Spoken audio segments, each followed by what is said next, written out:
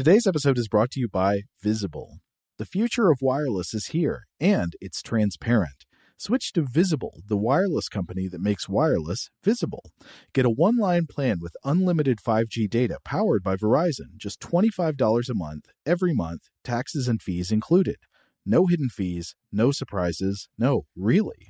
What are you waiting for? Get with the times and switch to Visible at Visible.com. Monthly rate on the Visible plan for data management practices and additional terms, visit Visible.com. This Father's Day, the Home Depot has the perfect gift to help Dad be everything he can be, because your dad is more than just a dad. He's the groundskeeper of the yard, the perfecter of the patio, and the cleaner of the clippings. This Father's Day, power Dad's doing with the convenience and gas-like power of Milwaukee cordless outdoor tools from the Home Depot. Plus, get up to $150 off select Milwaukee tools. Find the perfect Father's Day gift at the Home Depot. How doers get more done. Shop for Father's Day now in stores or online at HomeDepot.com.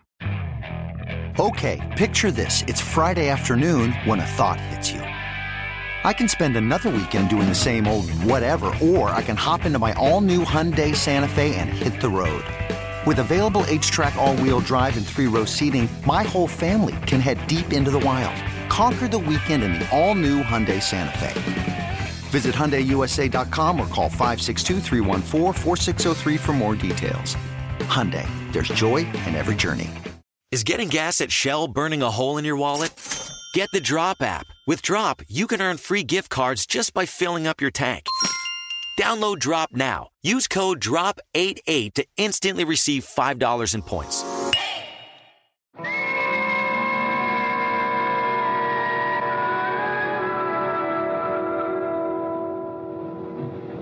This is incredible. What?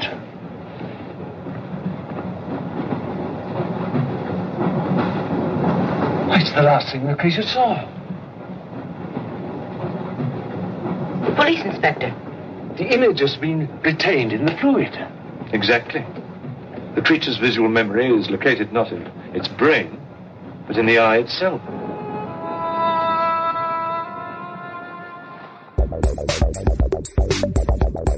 Welcome to Stuff to Blow Your Mind from HowStuffWorks.com.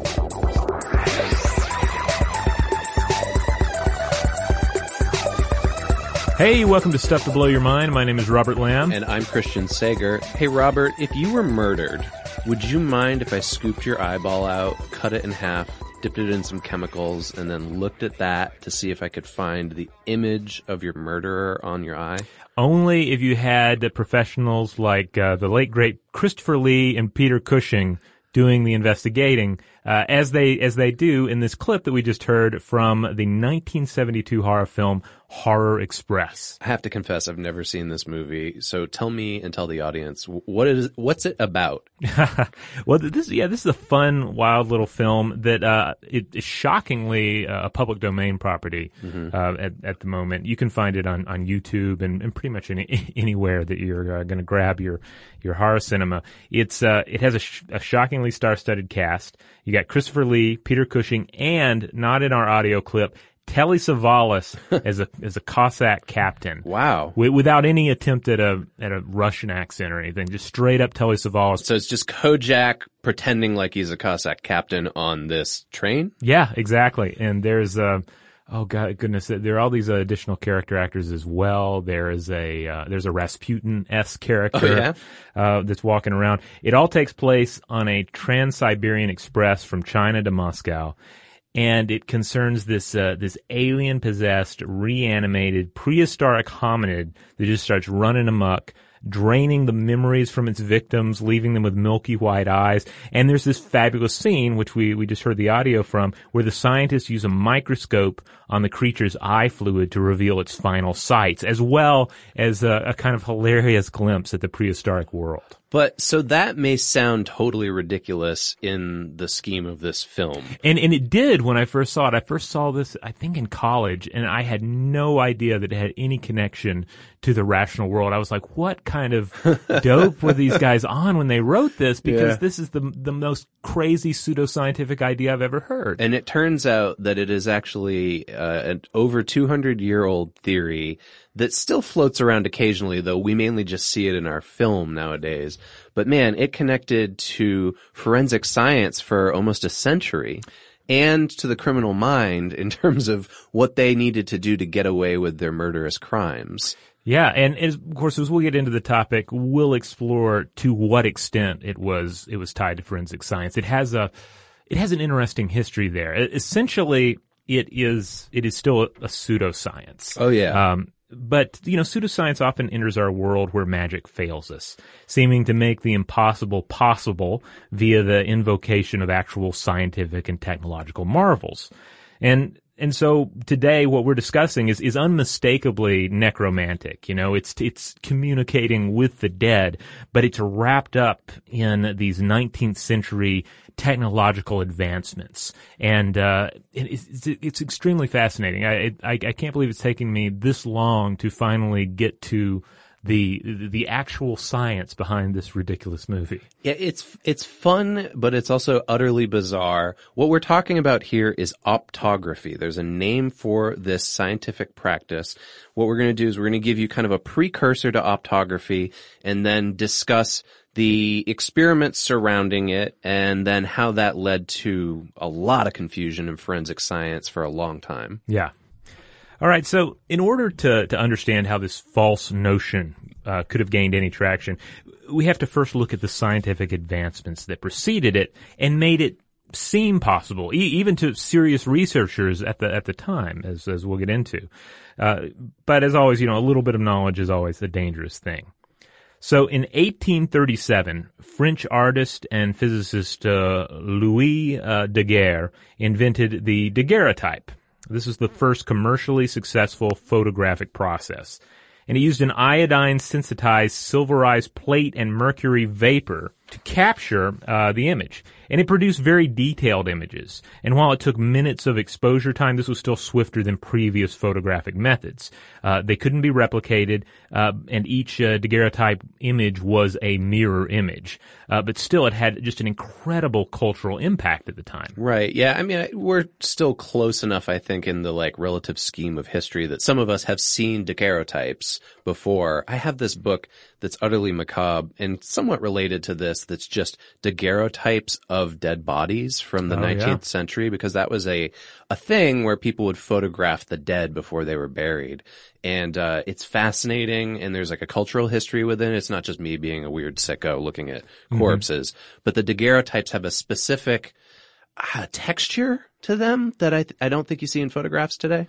Yeah, and it's also just, it's hard for us to put ourselves, and given just how photographs fill our world and how accustomed we are to the technology, it's hard for us to imagine what it was like to suddenly have this technology more readily available. Yeah. But when you look to some of the commentary from the time, you can really begin to zero in on it. For instance, Oliver Wendell Holmes called the daguerreotype, quote, the mirror with a memory, which I think is rather fitting. And Edgar Allan Poe wrote about the invention in 1840, and I want to read some quotes from him because I think he summed up just the wonder and awe of this invention rather nicely. And it's Halloween, so let's see what Poe has to say. If we examine a work of ordinary art by means of a powerful microscope, all traces of resemblance to nature will disappear. But the closest scrutiny of the photogenic drawing discloses only a more absolute truth, a more perfect identity of aspect with the thing represented. The variations of shade, the gradations of both linear and aerial perspective are those of truth itself and the supremeness of its perfection. The results of the invention cannot even remotely be seen, but all experience in matters of philosophical discovery teaches us that in such a discovery it is the unforeseen upon which we must calculate most largely. It is a theorem almost demonstrated that the consequences of any new scientific invention will at the present day exceed by very much the wildest expectations of the most imaginative. So I hear that Poe quote, and it sounds to me like the advent of photography was really changing how people thought about the world, right? Because up until then, let's be honest, our awareness of the world is essentially from the self, because we're looking out from ourselves to the world, right? Yeah. But with this photograph, you can start perceiving the world through the eyes of the other. Yeah. And that sounds uncanny, like a complete change in thought. Yeah, you don't have to depend on the fallibility of memory. You don't have to depend on an artistic representation that is created by somebody. It's virtually instant compared to artistic techniques, and has just incredible detail. So it makes sense that people would be just applying photography to everything, and to your point about taking pictures of the dead to commemorate them. It reminds me, for instance, you remember when everybody was getting these picture frames that would throw up multiple digital images? Yes, I got one for my grandmother a couple of years ago. Yeah? Yeah, because all of our photos were digital and she didn't have a computer. So we got her one of those, and then my sister, brother, and I, we just all uploaded 100 photos into the thing and sent it to her for Christmas. Yeah, I mean, they still have them, obviously, but I feel like for a while there, everybody had them. It was the thing. And even at the time, I remember thinking, this is going to be a detail in a historic reenactment in the future. Like, this is a technology that is going to quickly fade because it's a bit weird. It's just not working in the way that a digital image in a more traditional digital medium works, or or the way that a physical photograph works in a frame. Right. Yeah. Yeah. It is a strange thing. I think you're right. That's going to be one of those things that period pieces 50 years from now they'll throw those weird digital frames in. All right, so you had the daguerreotype. It was new technology. It was game changing. It was exciting, and you had a lot of people already appropriating all of this excitement to the pseudoscientific and mystical purposes. And we're not going to get into all of those purposes today, but obviously this was the era of spirit photography, images of ectoplasm and ghosts and fairies. So anything we're talking about today that gets a little mystical in nature is really nothing compared to some of the other uses that were out there. Right, but this led to how we study the eyeball, right? Because there was this cultural idea that the function of a camera was the same as the biological function of an eye, whether that be in a human being or a rabbit or a rat. That's right. And, at the same time, we were also making huge strides in studying the eye itself. Right. In 1850, we saw the invention, and some argue this was just an independent reinvention of the ophthalmoscope by German physiologist and physicist Hermann von Helmholtz. And the invention revolutionized ophthalmology in that it allowed the doctors to see inside the fundus of the eye. Okay. So this is like the thing when I go to the optometrist every year and they look at my eye with what feels to me is like a microscope or something, but it's obviously a lot more complicated than what Helmholtz was working with. So you take these two technological advancements. Yeah. And in retrospect, it seems inevitable that we would get to this realm of ophthalmology because we're learning more about the eye. We have this fabulous new technology. And time again, we can't help but think about the human experience in the human body in terms of the technology we use. Right. When we've talked about memory on the show, we often talk about how we fall into this trap of thinking about the eyes as video cameras and memory as like the tape database. When it's really nothing like that, aside from the most simplistic uses of that metaphor. Yeah, it's actually interesting when you look at that period of time during the Industrial Revolution after this invention, right? There is a lot of focus in sort of fantastic fiction on the ideas of being able to do the things that you do in industry better with the biology of the human body, whether that's like moving faster or being stronger or having better eyesight, like all of those things. Like how can it increase the production, right? Yeah. And then you start seeing investigations like this in science where it's like, oh, well, maybe if we peek inside of here, we'll get some idea how to make it so everybody's got superhuman vision. And yet it's still so hard to shake mystical interpretations of vision. For instance, just consider that the long outdated emission theory of vision, this is the idea that you see with eye beams, the idea that there's some sort of force that comes out of my eye and touches the thing I'm trying to see and relates the information back to my eyes somehow. this has long been abandoned, but according to an American psychologist article published in 2002, as many as 50% of adults still bought the emission theory rather than the correct intromission theory. Really? Yeah. I've never even heard the emission theory outside of like comic books. Well, and the comic books is a great example because it comes down to like, what, Cyclops, the X-Men. Yeah, Cyclops is who I immediately think of. It gets into this idea that without like really thinking about it, and even in many cases, I think just reminding yourself, oh yeah, light is entering my eyes, and that's how I see. You end up thinking about reality and thinking about sight in terms of Cyclops's laser vision. Where if something's coming out, blasting things, if someone's staring at you, they're like peering into you with some sort of a force. Yeah, yeah.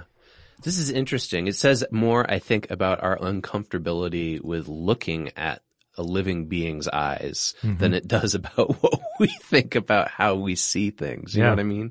All right. So far we have the inherent mystical nature of sight, or the experience of sight. We have these new technological advancements. Plus you can throw in a little bit of experiential support as well. If you stare at something for a long time and then you gaze at a blank wall, what happens? Oh, right. Yeah. You can still see an impression of that image, and you may experience this too with computer screens and whatnot as well. And to the point of what we're going to discuss with optography, that effect is heightened if you go from being in a dark place to a bright place or vice versa. Yeah. And in 1854, English scientist Reverend William Scoresby conducted this experiment where he would stare at an object and then look at the wall and then time the image to see how long it lasted. There was this, the paper was on pictorial and photochromatic impressions of the retina and of the human eye. And there's this wonderful quote. This is from an 1854 write-up in the Athenaeum. Upon removing the eyes from the object, the author explained the early appearance of the picture or image which had been thus impressed on the retina, or, as he expressed it, photographed upon the retina.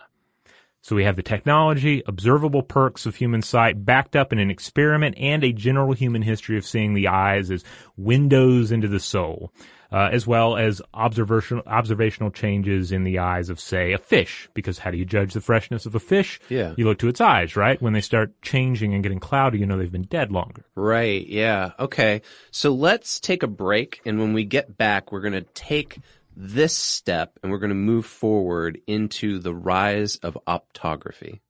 Have you ever wondered what it would be like to have supervision, enhanced hearing, extraordinary reflexes, to be, dare we say, superhuman?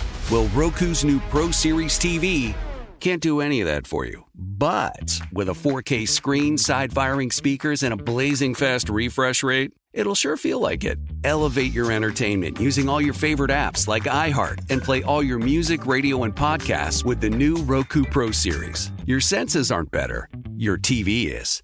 If your business needs a new application, then developers will have to write code. A lot of code. If an application needs to be modernized, then you'll need time, resources, and caffeine. If that sounds daunting, then you need Watson X Code Assistant. AI designed to multiply developer productivity so you can generate code quickly. Let's create a more modern foundation for business with Watson X Code Assistant. Learn more at ibm.com/code assistant. IBM. Let's create. Today's episode is brought to you by Technically Speaking, an Intel podcast. When you think about the future, what kind of technology do you envision? Whatever the future holds, artificial intelligence will undoubtedly be at the heart of it all. Join Graham Class as he hosts Season 2 of Technically Speaking, an Intel podcast from Ruby Studio in partnership with Intel. Explore the future of technology that's rapidly evolving our world today with the help of AI. There's still so much work and research needed to fully understand the power and potential of AI, and Intel is at the forefront of implementing AI in revolutionary technology that's changing the world we live in for the better. In each episode, Graham interviews the minds transforming medicine and healthcare, retail, entertainment, personal computing, and more while pioneering new uses for AI in these spaces. Tune in every other Tuesday and explore the latest technology that's changing our world today and creating a more accessible tomorrow. Listen to Technically Speaking, an Intel podcast on the iHeartRadio app, Apple Podcasts, or wherever you get your podcasts. Father's Day is coming, a day we celebrate the guy who's always there for us. To crack a dad joke. Well, you know what's not a dad joke? Getting $50 off the Bartesian Premium Cocktail Maker with the purchase of his favorite cocktail capsule pack. $50 off. No dad joke. See, this is a dad joke. I lost my glasses today, and guess who I bumped into? Everyone. But the Bartesian Cocktail Maker, it's no joke. Each cocktail capsule contains real fruit juices and all-natural bitters, so Dad can make over 60 premium cocktails he loves. Sidecars, old fashions, gimlets, all with the push of a button. So, for the dad who loves a cocktail with friends and a good joke from time to time, get the Bartesian Premium Cocktail Maker. $50 off now until Father's Day. Visit BARTESIAN.com/father to get 50 off the best premium cocktail maker for dad at the best price for you. Bartesian. Premium cocktails on demand. All right, we're back. So optography seems to have begun in the mid-17th century, actually, or at least the rumors of something like it, when a Jesuit friar called Christopher Schiener observed a faint image that was disappearing from the bare retina of a dissected frog. So like you were saying just before the break, right, we look at fish's eyes to see if they're starting to decompose, essentially. Mm-hmm. And it seems like he was doing something similar with a frog, but then he was like, wait, I see a picture in this frog's eyes. This means something, right? Now, remember, what we were talking about earlier with photography, photography wasn't really invented until the 1840s. This is what gave rise, though, to the idea that the animal eye worked like a camera. So Schiener's kind of hypothesis of that there was an image left over in the frog's eye seems to have connected with that, becomes somewhat of an urban legend. Then we get, in 1863, there's an English photographer who takes a photograph of an ox's eye right after the ox dies, and he uses a microscope to search for any evidence of the images left inside this ox's retina. The photographer claims that he could see the fleeting image of stones arranged just like the slaughterhouse road that the ox was facing just before it received a blow to the head that killed it. Okay. So this helps spur this on even further. It becomes a little bit more of a, so it's sort of just like a, rumor, like, oh, did you know? Like the last thing you see before you die is imprinted on your eyeball. Then it was really studied for the first time by Franz Christian Boll. And in 1876, he discovered that there was a pigment hiding in the back of the eye that could bleach in light and then would recover in the dark. And he called this visual purple. Now today, we call it rhodopsin. I'll give you a little bit of a lesson on rhodopsin here. But it's certainly worth noting in all this that Boll was the real deal. Like this wasn't just a photographer who is making some judgments based on the photographs that he'd taken. This is a guy who studied and made some real achievements. Absolutely. So we now know today that rhodopsin is a pigment that contains sensory proteins, and that converts light into an electrical signal. This is a common pigment. It's in a lot of organisms, from vertebrates to bacteria. In fact, I was seeing all kinds of academic papers yesterday doing this research on how there's some potential animals, like some octopi, that may have rhodopsin in their skin that allows them to, quote, see through their skin in some ways. It's common, but it's also required for vision in dim light, and it's located in the tightly packed discs that make up the outer segment of the retina's photoreceptive rod cells.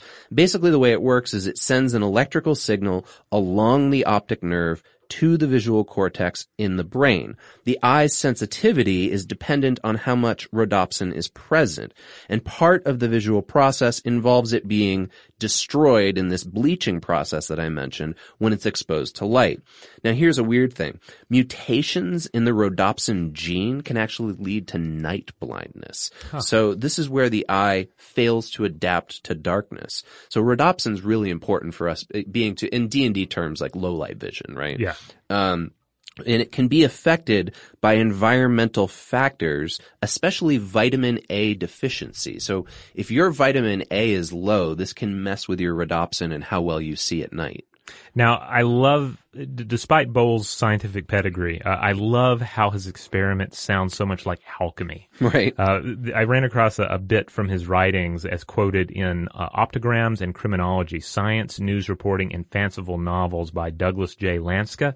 Here's what Bohl said. I simultaneously decapitated a dozen dark-adapted frogs and kept their heads dark in order to examine their eyes consecutively at stated intervals. Yeah, man, that is a common thing with optography. Cutting animals' heads off and just keeping them around. In the dark. Get ready for it, because everybody does this, and they even do it to a couple people. Yeah, and it's the same, it lines up so well with accounts you read about how to make a homunculus, you know? Right, exactly. So actually, before Bohl, there's this report that in 1868, a doctor in the German town of Vosges presented pictures that he made of the images from two murder victims' eyes. And a medical expert named Auguste Gabriel Maxime Vernois was asked to examine this concept and test it empirically. So he's basically the outsider scientist, comes to this town, he takes a look. What does he do? Experiments on 16 dogs and cats, presumably cutting up their eyeballs and their heads. He finds no pictures. He finds this isn't true. But something's wrong here, right? Yeah, I think one of the interesting things, though, particularly about Bohl's experiments, is that he was excited by the chemical process that seemed to be taking place there, because it was rather like the silver nitrate in photographic plates. It was like this chemical process that was a part of this exciting technology. So again, we can't help but see the comparisons between the technology and the human experience. Yeah, and I think that's the difference here, right? Is that Bohl was actually like working with chemistry and biology, whereas like whatever went on in this town of Vosges, like it was really just somebody taking pictures of murder victims' eyes and thinking they saw something there, right? But this all changes, and in Germany. Germany seems to be the center point for a lot of this. I wonder if there's something specific to German culture that revolves around the idea of being able to see an image on a dead person's eyeball. Oh, I don't know. I mean, to a certain extent, I think just sort of necromantic ideas about communicating with the dead are perhaps universal. Now, on the chemistry side, though, of course, you can look to the huge achievements in chemistry that were made in Germany, around this time and into the early 20th century. Well, German listeners, if you've got some insights into this, we'd love to hear from you. But here comes Wilhelm Friedrich Kuhn. Now, Kuhn was a professor of physiology at the University of Heidelberg, and he studied rhodopsin. He devised a process to fix the chemical in the eyeball and then develop an image from it. And these experiments grew out of his accidental observation of the shape of a gas flame from his laboratory on the retina of a frog. So Kuhn performs this famous experiment. This is the one, like, anytime you look at optography articles or anything, this always comes up. This is the most famous experiment. He takes an albino rabbit in 1877, and he fastens this rabbit's head so that it's forced to look at a barred window. Then he covers its head for several minutes, I think with like a bag or something. And this lets the rhodopsin accumulate in the rabbit's eyeballs. Then takes the bag or whatever off of the rabbit's head, lets the eyeball be exposed to light for 3 minutes, and then decapitates the rabbit. He removes the rabbit's eyeball, cuts the eyeball open, and takes the retina and lays it in a solution of alum. Then he would bathe the eyeball afterward in sulfuric acid, and this would cement these images. The next day, the image would then become printed, and it would show a clear pattern of this window that the rabbit was looking at with its bars right before it died. So Kuhn is actually the one who coins the term optography, and he calls these images optographs. So we're looking at the beginning of what is maybe going to be a science, but really doesn't end up panning out. And the reason why is Kuhn himself really felt like this wasn't, something that was reliable enough that you could use it over and over again, right? So his experiments ultimately showed that only simple, high contrast surroundings were able to produce interpretable optograms, and that the retina, whatever it was, whether it was from a frog or a human being or rabbit, needs to be removed very quickly from the deceased. He determined for rabbits, the limitation you need to get it out of their head between 60 and 90 minutes of death. In oxen, it was useless after 1 hour. Yeah, and then one of the problems with human eyes that I've seen pointed out is that human eyes are arguably more like bird's eyes than mammalian eyes. This according to author Simon Ings, author of A Natural History of Seeing, The Art and Science of Vision. Kuhn's history with this technology is rather interesting, because on one side there is just sort of the grisly and very specific nature of the research. For instance, when he was trying to figure out a better way of fixing the images, which again is akin to a fixing bath in the chemical process of photo development, he eventually realized that a retinal image would fade and vanish, due to just metabolic processes in the eye, even a short time after death. So in one experiment with a dog that had essentially been put under and then put on artificial respiration, and that dog, he had previously hooked up its carotid artery with an injection apparatus so as to, quote, drive a rapid stream of warm alum solution into the head and into the eye. Okay, so it sounds like here what he's looking to do then is basically limit the after effect, right? By having the animal still living while he's injecting the chemical fluid for the processing. Yeah. Wow. Yeah. That poor dog. Well, yeah. I mean, hey, but those rabbits didn't have it easy. Those rabbits. Yeah. No, I wouldn't want to be those rabbits either, but at least, I mean, I'm assuming the decapitation was quick. I hope. But well, he's in a hurry. I mean, he has to do it quickly. This dog is like, thankfully put under, but it's got all this stuff running directly into its eyeball. Ugh. Okay. But it does boil down just how difficult it would be to use this in any way especially for forensic purposes. Because in order to pull it off, he realized you need a very simple, high contrast target to look at anyway. So, like window beams, et cetera, these things that we've talked about. Yeah. You need a paralyzing agent or some other means of locking the eyes on the target. And then the eye would have to be rapidly removed and opened in darkness, the retina hardened and fixed, and even then the method often failed because the pigment regenerated and obscured the image. Mm-hmm. Now, while others out there in the world speculated on the potential forensic applications here, Kuhn initially dismissed these possibilities. He wanted no part of the, quote, various popular accounts to which my name has been in the most unusual manner attached. Still, when presented with the opportunity, he gave it a shot. Yeah, he couldn't pass it up. So he actually retrieved the eyeball from a human being named Erhard Gustav Rief. And this was a man who was sentenced to death for drowning his 2 children. This is 1880 we're talking about here. And this guy was killed by guillotine, so his head was decapitated. Kuhn creates an optogram in 10 minutes. He grabs this head the minute it falls off, scoops the eyeball out, and just immediately begins his chemical process. Now, when the image came out, Kuhn and other people who saw it, they were all like, oh, wait, I see this, I see that. But then nobody could really agree what it was. And ultimately it was decided, this is too ambiguous. It didn't really work. So there might have been an impression, but was it a useful impression in any way, shape, or form? Was it an identifiable impression? Doesn't seem to be, especially in any way that could be used to, for instance, identify a murder victim's killer. Now, Kuhn later worked with American physician Dr. W.C. Ayers, who conducted a long series of experiments. We're talking 1,000+ experiments. And he concluded that optography would never have a place in forensics. This is a quote here from that Douglas J. Lanska piece I cited earlier. And this is, and the source is it's an anonymous 1881 source that he quotes. He, meaning Ayers, believes it utterly idle to look for the picture of a man's face or of the surroundings on the retina of a person who has met with sudden death, even amid the most favorable circumstances.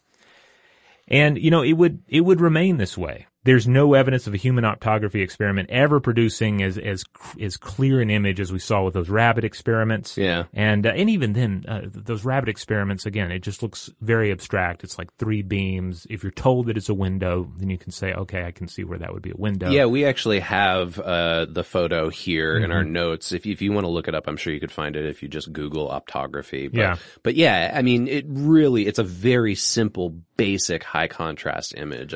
I doubt that you would be able to, even with a rabbit, discern a person's face. Right. And that is the vast consensus from people who dealt with the science. It was just refuted again and again, all the way up into the 20th century, and yet the idea didn't quite die out. Yeah, it still hasn't panned out, and yet for some reason it's like stuck in our cultural memory. Maybe it's because of the pop cultural implications, but people just forged ahead and kept trying and trying and trying. And at the same time, you had various individuals in pop culture, writers, or celebrities that were either playing with this idea, or they're just outright talking about how photography had this link with the supernatural. For instance, Sir Arthur Conan Doyle, the author of the Sherlock Holmes stories, and a self-experimenter of poisons. As we know from our recent Poisons episode, yeah. In 1923, he gave a talk on spiritualism in the Mormon Tabernacle in Salt Lake City, and he made use of photography to make his point. And this was 8 years after the attempted forensic use of optography that we're discussing here. He showed off spirit photography as proof of the afterlife, and it was well received. I mean, he's talking about photography as this means of communicating with the dead, and in the spiritualist enthusiasm of the day, people were still buying into it. Man, this gets back into what we were talking about in that Poisons episode, how like most people associate those Sherlock Holmes stories and Arthur Conan Doyle with being like pretty firmly grounded in reality, right? Mm-hmm. But there's always this like lingering kind of whiff of the occult in them. Uh-huh. And that was something that I think both you and I were always attracted to by those stories, right? And it turns out it's because he like had one foot in the occult a little bit. Yeah, and you know, at the same time, it is important to note that he wasn't being completely illogical in all of this. Right. You know, he was applying a logic to it. Like he's saying, yeah, there's an afterlife. There's a spirit world. There's more to us than what we see. And here's the evidence. Now, there's some fallacies involved there, but it wasn't like a blind, illogical exercise for Sir Arthur Conan Doyle. Well, I think we are all owed an episode of Benedict Cumberbatch's Sherlock Holmes where he's hunting down ghosts. Yeah, get into it. I believe there was some sort of a TV series, and I don't recall the name of it. I think maybe it had something like The Great Detective in the title, but it was a fictionalized account of Sir Arthur Conan Doyle's interest in the supernatural. Oh, really? Yeah. Okay, I've never heard of that. Yeah, it was a British series. I don't know that it went more than a single series. Okay, cool. Well, now that we've got the biggest fictional example out of the way, why don't we take a break, and then when we get back, we're going to look at the forensic history of people trying to use optograms in actual criminal investigations. Hello, iHeart listener. We have a confession to make. Both iHeart and this commercial you're listening to right now would probably sound a heck of a lot better on the new Roku Pro Series TV. It's got side-firing speakers that fill your room with sound, Dolby Atmos audio that puts you right in the middle of the entertainment, and the ability to pair seamlessly with your home theater sound systems that already have surround sound and booming bass. If all that sounds too good to be true, it'll sound even better on the new Roku Pro Series. Your hearing isn't better, your TV is. If your business needs a new application, then developers will have to write code. A lot of code. If an application needs to be modernized, then you'll need time, resources, and caffeine. If that sounds daunting, then you need Watson X Code Assistant. AI designed to multiply developer productivity so you can generate code quickly. Let's create a more modern foundation for business with Watson X Code Assistant. Learn more at ibm.com/code assistant. IBM. Let's create. Today's episode is brought to you by Technically Speaking, an Intel podcast. When you think about the future, what kind of technology do you envision? Whatever the future holds, artificial intelligence will undoubtedly be at the heart of it all. Join Graham Class as he hosts Season 2 of Technically Speaking, an Intel podcast from Ruby Studio in partnership with Intel. Explore the future of technology that's rapidly evolving our world today with the help of AI. There's still so much work and research needed to fully understand the power and potential of AI, and Intel is at the forefront of implementing AI in revolutionary technology that's changing the world we live in for the better. In each episode, Graham interviews the minds transforming medicine and healthcare, retail, entertainment, personal computing, and more while pioneering new uses for AI in these spaces. Tune in every other Tuesday and explore the latest technology that's changing our world today and creating a more accessible tomorrow. Listen to Technically Speaking, an Intel podcast on the iHeartRadio app, Apple Podcasts, or wherever you get your podcasts. Father's Day is coming, a day we celebrate the guy who's always there for us. To crack a dad joke. Well, you know what's not a dad joke? Getting $50 off the Bartesian Premium Cocktail Maker with the purchase of his favorite cocktail capsule pack. $50 off. No dad joke. See, this is a dad joke. I lost my glasses today, and guess who I bumped into? Everyone. But the Bartesian Cocktail Maker, it's no joke. Each cocktail capsule contains real fruit juices and all-natural bitters, so Dad can make over 60 premium cocktails he loves. Sidecars, old fashions, gimlets, all with the push of a button. So, for the dad who loves a cocktail with friends and a good joke from time to time, get the Bartesian Premium Cocktail Maker. $50 off now until Father's Day. Visit BARTESIAN.com/father to get 50 off the best premium cocktail maker for dad at the best price for you. Bartesian. Premium cocktails on demand.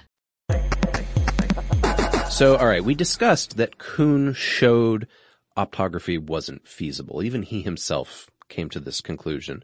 But the idea still took hold, and it still leapt into fiction. People continued to claim that they were using the technique.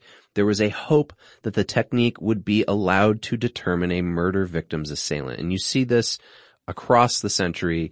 You've got Jules Verne wrote a story about it. They've used it in Doctor Who a couple times, and there's an episode of that TV show Fringe that they used optography in as well.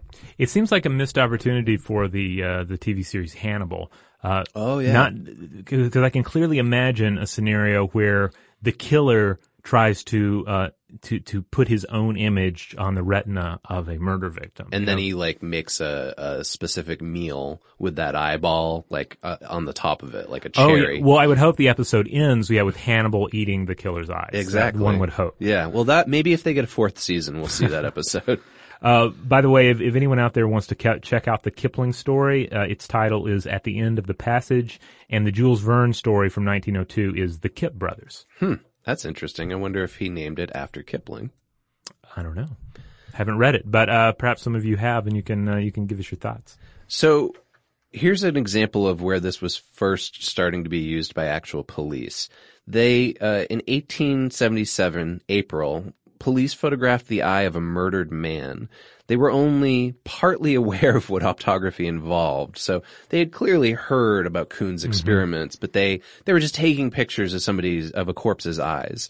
And in fact, the investigators on the Jack the Ripper case may have also considered the technique. There's a rumor, it's never been confirmed, but that the technique of optography was carried out on Ripper victim Mary Jane Kelly in 1888. Yeah, apparently this comes from a memoir by Scotland Yard Inspector Walter Dew.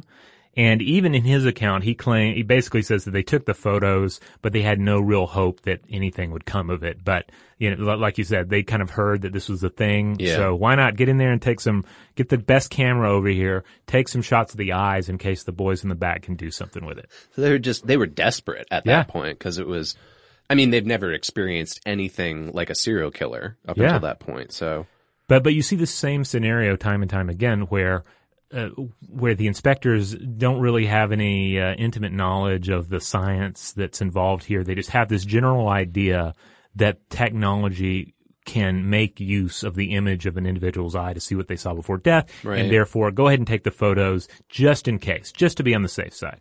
Well, the next example that I found of this came from a German newspaper article that reports an optography attempt in the 1925 trial of Fritz Angerstein. And this is for the murder of his wife and 7 other people. So again, we've got pretty, elaborate case of murder here. The coroner in this case claimed that he saw images of the killer holding a hatchet axe in the eyes of not one, but 2 of the victims. So Angerstein was convicted and executed, partly due to this optographic evidence. It wasn't even, and I'm saying evidence with quotes around it, they didn't take pictures, they didn't do the whole Kuhn thing where they cut the eyeball up and they soaked it in fluid. None of that. This guy just went, Yeah, I saw an axe in those people's eyes, and that was admitted as evidence. Yeah, Lanska talks a little bit about this in his write-up. And yeah, essentially it was just a case of the police rolling up a suspect by telling him, look, we grabbed the image of you, wielding the murder weapon from the dead gardener's eyes, and there probably wasn't even a photo, but the police only needed the threat of it to force a confession out of a man who was willing to believe that such things were possible. So this totally renewed the interest and the supposed credibility in using it for forensic investigation. Now, on the other side of the Atlantic, in 1914, a headline from the Washington Times reports that an image was taken from a murder victim's retina that might show who her killer was. And this victim was 20-year-old Teresa Hollander in Illinois. Now, the police had hoped that the face of her murderer was imprinted like a photo negative on her retinas. But the technique never revealed anything in the case, and it was used to accuse Hollander's former boyfriend, Anthony Petrus, of the crime. However, he was tried twice for this crime and he was never found guilty, so it was not successfully used there. And again, I just want to reiterate this. Like, we're talking about these examples and we're saying, oh, this is so ridiculous. Can you believe it? It sounds silly and unbelievable to us today, but in the 19th century and obviously early 20th century here, people were fascinated by the developments between biology and photography. And the fact that they could not get out of their heads that they thought, oh, well, the human eye and a camera are the same thing, essentially, right? So surely we can just do what we do with a camera to the human eye and figure out who these killers are. So that brings us to the 1927 murder case of police officer George William Gutteridge, and this is in the UK. The perpetrators who killed Officer Gutteridge believed in optograms, and so they shot him through the eyes after killing him to destroy the evidence. So this is just the kind of the reverse of the whole take photos of the eyes just in case, shoot out the eyes just in case. Exactly. So this goes all the way up until 1975. We're back in Heidelberg, Germany. This is where Kuhn did his research. And the Heidelberg Police Department and town are like, you know what, we might want to revisit this. Let's take one more crack at this. It's been a century, but let's take a look. So they invite physiologist Evangelos Alexandridis to reevaluate Kuhn's experiments. So he comes up there, he performs similar rabbit experiments, he places them in front of paintings and images, he cuts their heads off or takes their eyeballs out, all of this stuff. This seems like it's the last serious optography research that has been performed, or at least reported to be performed. But he, again, found nothing particularly valuable there. And that should be enough because, I mean, the whole history of optography entailed experts refuting it time and time again. So, someone would get it in their mind that, hey, we can look at the eyes of this murder victim, right, and see what happened. And then the experts would say, no, actually you can't. There's even if we had the most pristine, environment and you had total control over it, like even before the individual's death, which is totally unrealistic, even if conditions were perfect, it would probably be useless. Yeah, I'm trying to be sympathetic and imagine not a science fiction possibility, but something that seems within the realm of the empirical, where clearly rhodopsin does have the ability to retain an image for a certain amount of time. Yeah, there's no doubting that there is an image there, that for instance, the crossed bars and lines that we have from the rabbit's eyes, those are the effects of the eyeball looking at the window and taking in this contrast. Yeah. So I'm just trying, like, potentially somebody's going to come along another 10 years, 20 years and say, well, I don't know, like, let's try that thing where we pump fluids directly into the eyeball of a dog again or something. Or maybe they'll take a corpse and they'll try to, like, reverse engineer the rhodopsin process on it. It seems like something that might work. It seems like they're onto something, right? But it's just not quite there. Well, the interesting thing about all this is that, I mentioned earlier that book, A Natural History of Seeing, the Art and Science of Vision by Simon Ings. Yeah. Well, I ran across an interview with him for PRX Media, and in it, he suspects that modern brain scanning technology could wind some of us up in very similar territory years from now when we've learned more about what the evidence actually is compared to all the things we're taking away from it right now. Okay. And he specifically suspects that this will be the case with the first time a suspect is placed in a brain scanner to see if they remember a crime. Okay. So I think that's probably the best way to try and put ourselves in the heads of people who are studying this and even advocating it and entertaining the idea of its usefulness, on up into basically modern day. Yeah. Is that, we're likely doing some of the same missteps today with some of our brain scanning technology.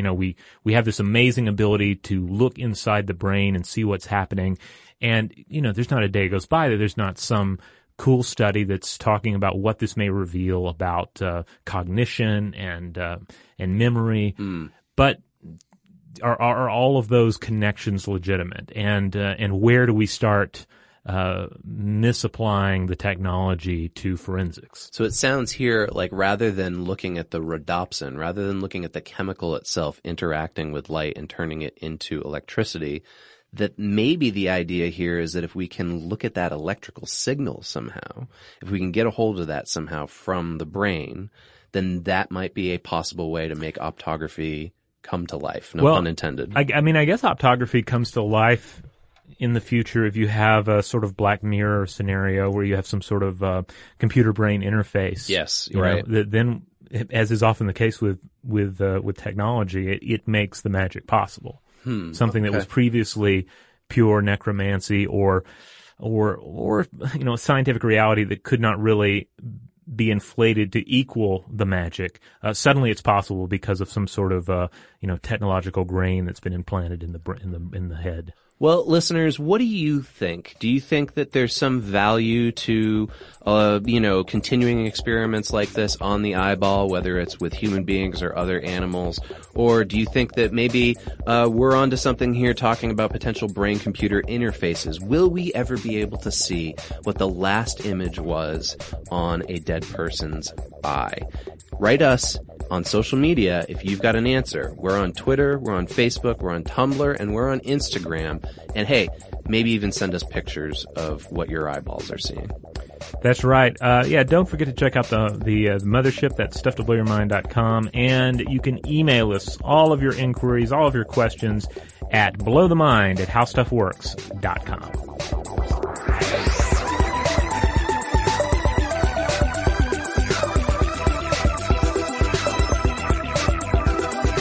For more on this and thousands of other topics, visit howstuffworks.com. Diamonds Direct has done it again. This month only, get ready for an offer you can't resist. Buy a natural diamond engagement ring of 1 carat plus and receive a free natural 1 carat diamond tennis bracelet valued at $2,000. That's right, a stunning diamond tennis bracelet at no extra cost. Imagine giving her the ring of her dreams and her wedding gift all at once. So hurry into Diamonds Direct. Your chance to get a free tennis bracelet will not last long. Details at diamondsdirect.com. What are you looking for in a new smart TV? 4K picture quality? High quality and immersive sound? A sleek design? All of those are givens, but only the new Roku Pro Series has all of those and the Roku streaming experience, an award-winning OS. Get fast, easy access to all your apps like iHeart, where you can stream all your favorite music, radio, and podcasts all day, and regular all-inclusive trips to Roku City. The new Roku Pro Series, a smart TV built by the streaming pros. Today's episode is brought to you by Visible. The future of wireless is here, and it's transparent. Switch to Visible, the wireless company that makes wireless visible. Get a one-line plan with unlimited 5G data powered by Verizon, just $25 a month, every month, taxes and fees included. No hidden fees, no surprises, no, really. What are you waiting for? Get with the times and switch to Visible at Visible.com. Monthly rate on the Visible plan. For data management practices and additional terms, visit Visible.com. What's up, guys? This is Sean Lights Out Merriman, and Saturday, June 15th, Lights Out Extreme Fighting 17 returns to Casino Palma in San Diego. Get your tickets now at lightsoutxf.com, and we'll be live on Lights Out Sports TV, available on all major platforms. Doors open at 5 p.m. Pacific. You don't want to miss this one. It's going to be lights out. Lights Out Sports is free sports TV by athletes for fans. For details about the event and tickets, go to lightsoutxf.com.